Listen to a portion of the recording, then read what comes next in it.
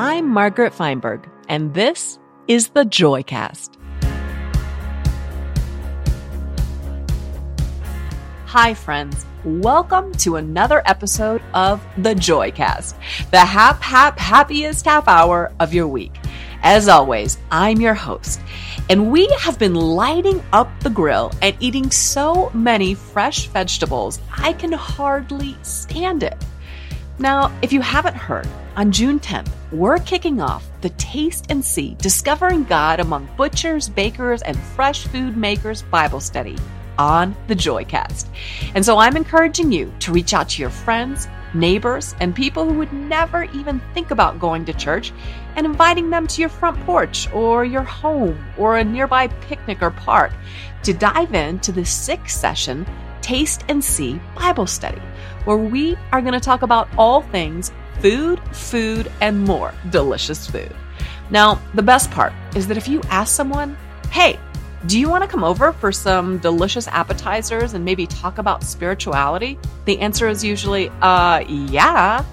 So for 6 weeks, I'm going to be interviewing people featured in the book. And so I would love for you to let me know if you have any questions that you'd like me to ask.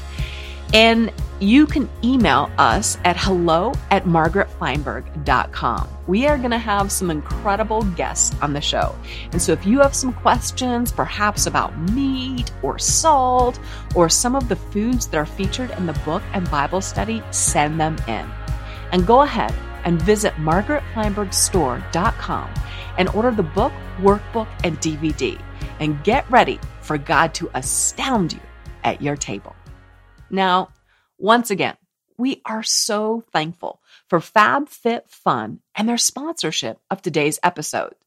It's a seasonal box with these full-sized beauty, fitness, and lifestyle products worth over $250. Now, the amazing part is that if you use the code JOYCAST, you can save $10 off your first box, making it only $39.99. And I love these boxes and promise you are not going to be disappointed. Now, speaking of disappointment, I think that if we're really honest, disappointment, well, it's something that we all wrestle with. We go through seasons that are difficult, hard, downright dark. Our bodies fail us. A friend betrays us. An employer suddenly lets us go. And in those dark moments, I'm encouraged by the words of Barbara Brown Taylor, who says, God, well, he knows his way around the dark. One of my friends who literally battles with literal darkness every day is Jennifer Rothschild. You see, when Jennifer was 15, she noticed her eyesight started to deteriorate rapidly. And she was soon diagnosed with a degenerative eye disease that slowly eats away at the retina of the eye, leading to blindness. Jennifer has now lived longer in physical darkness than she ever did in physical light. And yet when I'm with her, she shines so bright. Her joy and strength and grace, they are contagious.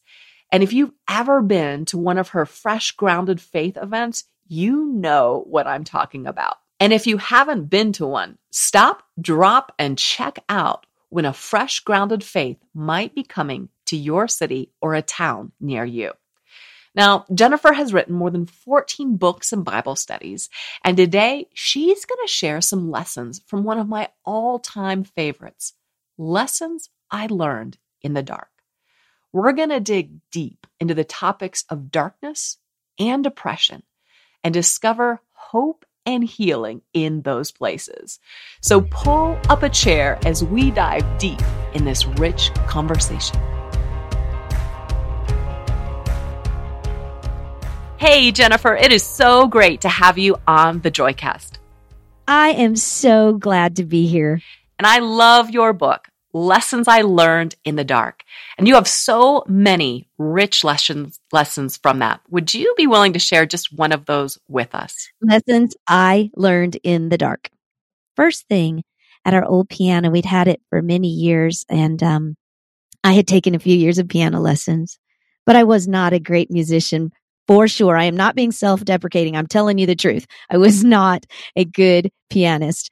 But this particular day, I sat down and of course I could not see to read sheet music. I couldn't see the difference between each key. It just was a blob of white with some shadow of dark key on there. But I began to play the piano that day. The silence was broken and I played by ear. And the very first song that I played, I believe became for me the greatest lesson I've learned in the dark, because the song that I played that day, I had never played before. And it was that beautiful old hymn, "It is well with my soul." And the truth is, Margaret, you know this because you live it. It's not always well with our circumstances, but it can be well with our souls. And I believe that is the first and greatest lesson I ever learned in the dark, because sometimes we waste so much mental, spiritual, and emotional energy trying to fix our circumstances, trying to make it well with our circumstances. And the reality is there are some circumstances that will not change. They just won't. But God can change us from the inside, and God can make it well with our souls as he gives us something else to focus on, as he gives us grace beyond the weight of our burden. I mean, he's done so much for me. So that's what I would say to each listening right now, is that no matter what you're facing, if it's not well with your circumstances, I know that's heartbreaking. I do know it's heartbreaking, because here I am today. It's still not well with my circumstances, but it is well with my soul. And I know it can be well with your soul as you trust him with all the stuff that you don't like and all the stuff that doesn't make sense to you or that you don't understand. You know, what comes to mind is that psalm that says, and I recited this so many times in my own battle for cancer, and that was, "I would have despaired unless I had believed that I would see the goodness of the Lord in the land of the living." That's so good. Well, it reminds me of a psalm in Psalm 119 that says, if it were not for your word, or, scripture calls itself the law, if it were not for your law, I would have perished in my affliction. So you're speaking of hope too, that you're going to see his goodness in the land of the living. And I'm speaking also of that grounding, that support, that motivation that says, if it weren't for your word, Lord, I wouldn't have made it this far. And that's what I'm still saying today. And that gives me hope for tomorrow. And I'll tell you this too, Margaret, with those two scriptures in mind, it reminds me of another lesson I included in the book. And that is that you and I can trade in our fear for faith, because emotions are so powerful. They're just so powerful, and they're so real, and they're so legit. And we got to feel those feelings when we have loss, when we have disappointment. We can feel the sadness. We can feel the anger. We can feel the fear. We can feel all that stuff. We're supposed to, but we're not supposed to think with those emotions. And one of the greatest lessons that I've learned is that I can trade in that powerful emotion of fear, which it was very powerful, especially at the beginning. I didn't know how I'd finish high school. I didn't know how I'd finish college. I was terrified to walk across the street. I couldn't see food on my plate. I mean, there were a million things that I had to be afraid of. But God really began to teach me that faith is a choice and fear is a feeling. And through his grace, when I keep pressing into his word and believing what he says, then I can trust my faith more than I trust my feelings. And that really has been a lesson that even today still gets me through the darkness. I'm curious if you can identify, just a little bit more specific, what age did you get the news of the blindness was coming? And then what was that? What were the key ages when the light, maybe the ability to see, was decreasing? In other words, how long was that period? Mm-hmm. So 15 was the initial diagnosis, but it's interesting. I'll tell you something I remember from when I could see. Right when it was starting to be dusk in my neighborhood, the street lights would just barely begin to illuminate. And I remember laying on the grass in the front yard and watching that street light illuminate so slowly. And I couldn't tell you when it finally came bright, because it was such a slow process. I think the same has occurred with my blindness. It's been such a slow process that it's hard to give super clear landmarks, but I can think of a couple. I learned to walk with a cane when I graduated from high school. I was no longer able to see faces immediately when I became legally blind. So when I met my husband, I couldn't see his face. I remember in my 20s, things were still super shadowy, but I had light perception. So I would pin a jingle bell on our first child's on the back of his shirt, so I could tell where he was. Getting into my 30s, things were still very dark, but I felt like I was still decently functional around the home. Okay. As far as cooking, things were very tactile. I would mark things. And now I fast forward into this decade, which is, I'm in my early 50s now. And I feel like I have hit a new landmark just in the last couple of years, not exactly sure when it hit, whereas I feel more blind than ever. I don't know if that makes sense. I have felt like a woman who has walked with blindness, struggled with blindness, dealt with blindness. And now in the last couple of years, I feel like a blind woman. And to me, that makes a little difference. And to me, that's a significant landmark because what it's saying is suddenly I feel like I'm finally going to have to negotiate with blindness rather than constantly making blindness negotiate with me and my needs. I'm realizing that maybe I'm just a little older, or maybe I'm just a little more tired, or my brain capacity, what it requires to be blind, takes so much and I don't have as much as I used to. And so I'm learning now that there's just no more light perception. And so I'm having to re-navigate the darkness in a whole new way. And it just seems like it's harder than it's ever been. But I am also convinced that God's grace has so cushioned me through every decade of life that in this decade, the hard doesn't feel as hard as it would have if it weren't for God's grace. In the church, we often, and just as people, humanity, we often pull back from that which is unfamiliar. We don't know how to engage. How do I love you well as someone who has lost her sight? What are things that I can do and listeners can do to love you and to love others who have lost their sight well? What are specific activities, responses, spaces that we can make and do to make that better? Such a great question, Margaret. I'm glad you asked. And just you asking that is probably echoing the question of many. And I love to answer this because we're all in the family together. We want to love each other well. So I can tell you some things that are helpful by telling you perhaps maybe what not to do. Sometimes it's easier to remember those things. When I'm with my husband or a friend and someone comes up to us and they engage him or my friend first, and then they use that person as a proxy for me. What would she like for dinner? Or would she like to leave now? Instead of engaging me directly. If there's a tendency for that to happen, I am not insulted by it because I understand it's out of someone's sense of discomfort or that perhaps they're naive. So I get it. So please, if you've ever done that, I'm not in any way saying I am offended by that. But that probably isn't the best way to engage someone who can't see, because you want to do everything you can to make them feel less invisible and feel more autonomous as an individual, right? So talking to someone rather than about them when you're next to them is a wise way to handle it. Another is just to be gut honest. Hey, I'm so glad to meet you. How can I best? That's always a good way to start a question. How can I best help you? How can I best serve you? Okay, that's always a winner. Another one is if you have a blind person, do not do this, please. I'm going to speak for all the blind people who've ever lived. Do not come up to that person and say, who am I? Can you figure out my voice? One of my least favorite questions. Because do you know how many voices I have to keep straight in my head and how many contexts? So that's really hard to do that to someone. So I just don't think that's the best way to engage. And I know people do it trying to relate, but instead of saying, hey, can you guess my voice? Every time, even this is what I appreciate the most. Like even in my church, there's people I only see once a week, and so I don't always have their voices.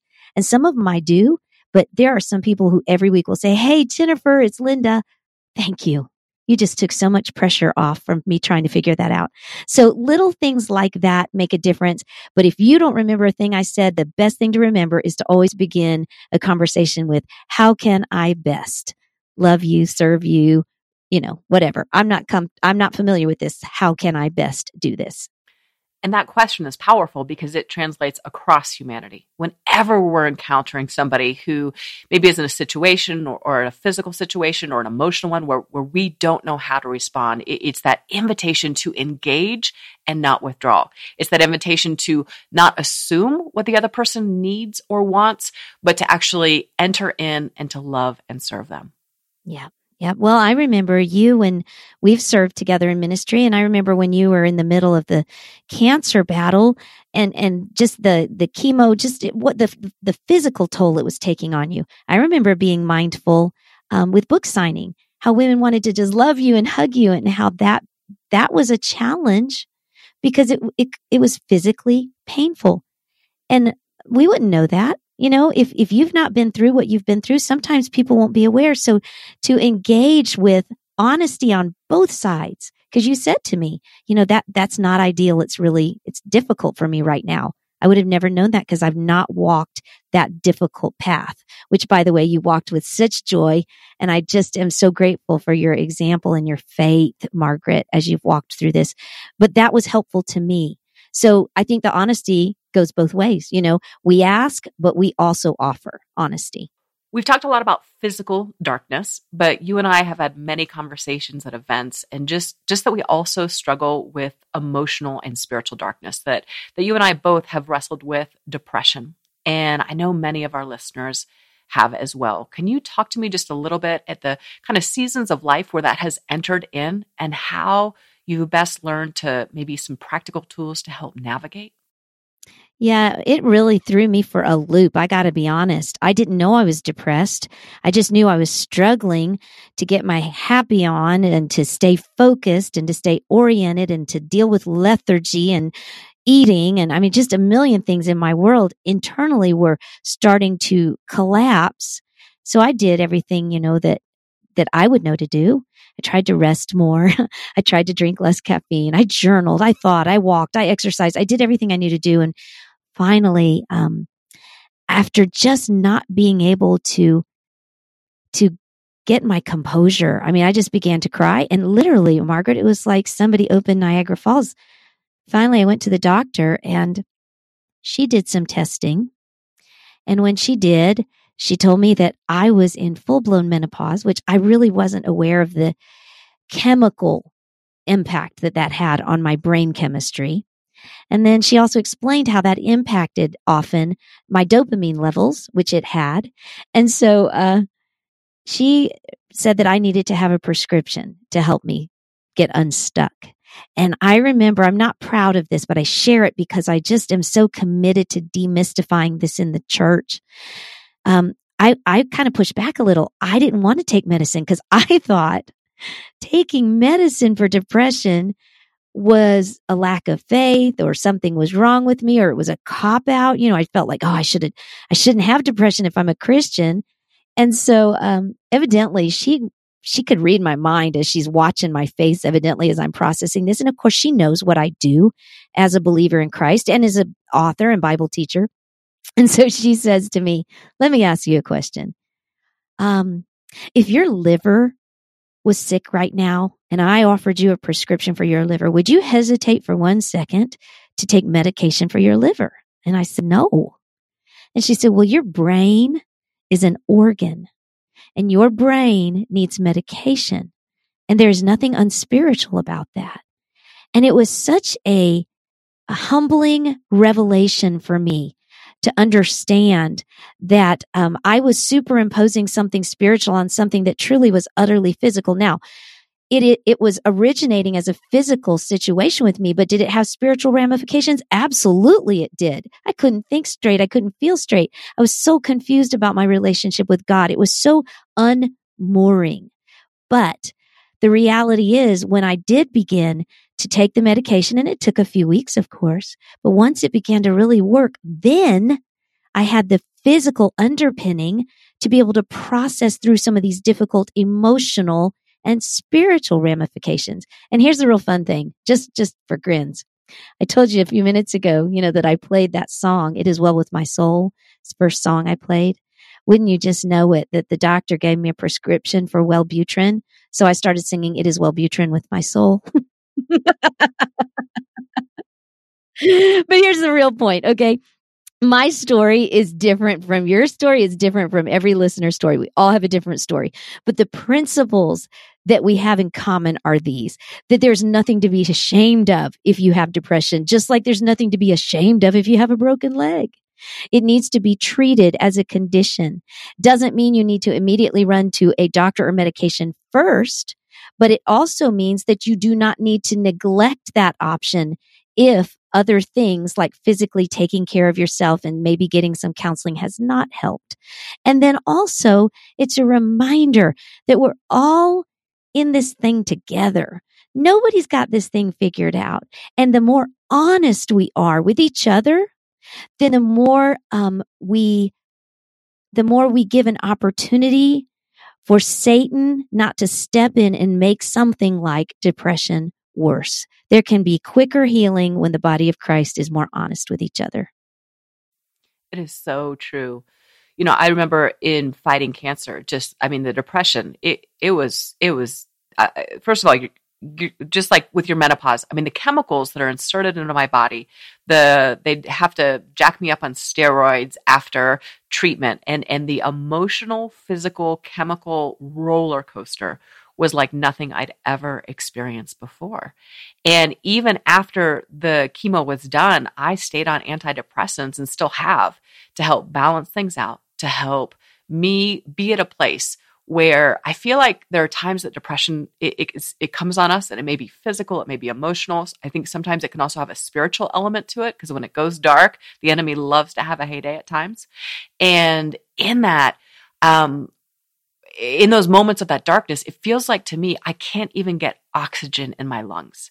I'm just struggling to everything is drudgery. There is this thick fog that settles in, and nothing is clear.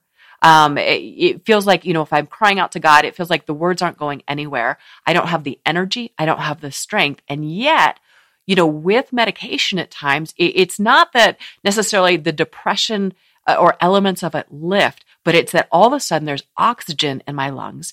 There's enough clarity in front that I can start to negotiate a way forward. And I think that's what you're describing. Yeah, it gives you the capacity that you would have had when you were healthy to deal with the hard things.